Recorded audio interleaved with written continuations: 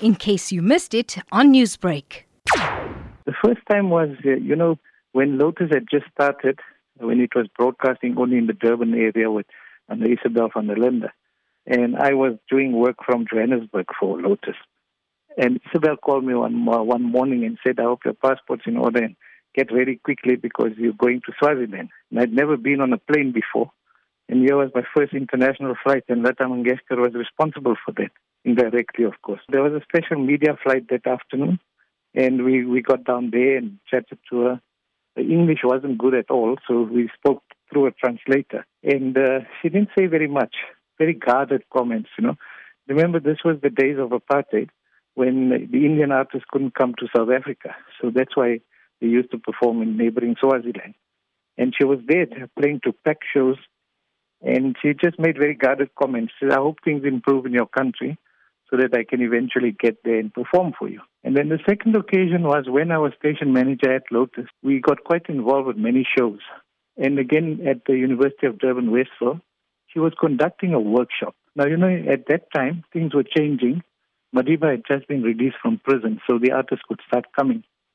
And at the workshop, where many of our Lotus colleagues were there as well, I asked Lataji, these days the technology is so good.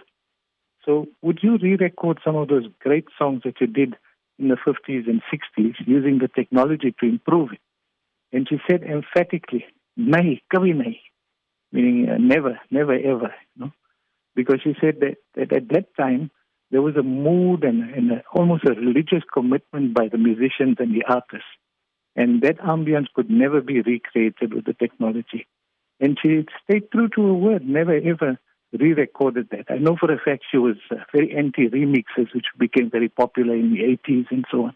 And one of the important things was the Filmfare Awards for the first few years never acknowledged the singers. It was only the act. And Lataji fought for that, and eventually she won, I think, 3 or 4 times, and then asked them to please stop giving me these awards so that others get opportunities.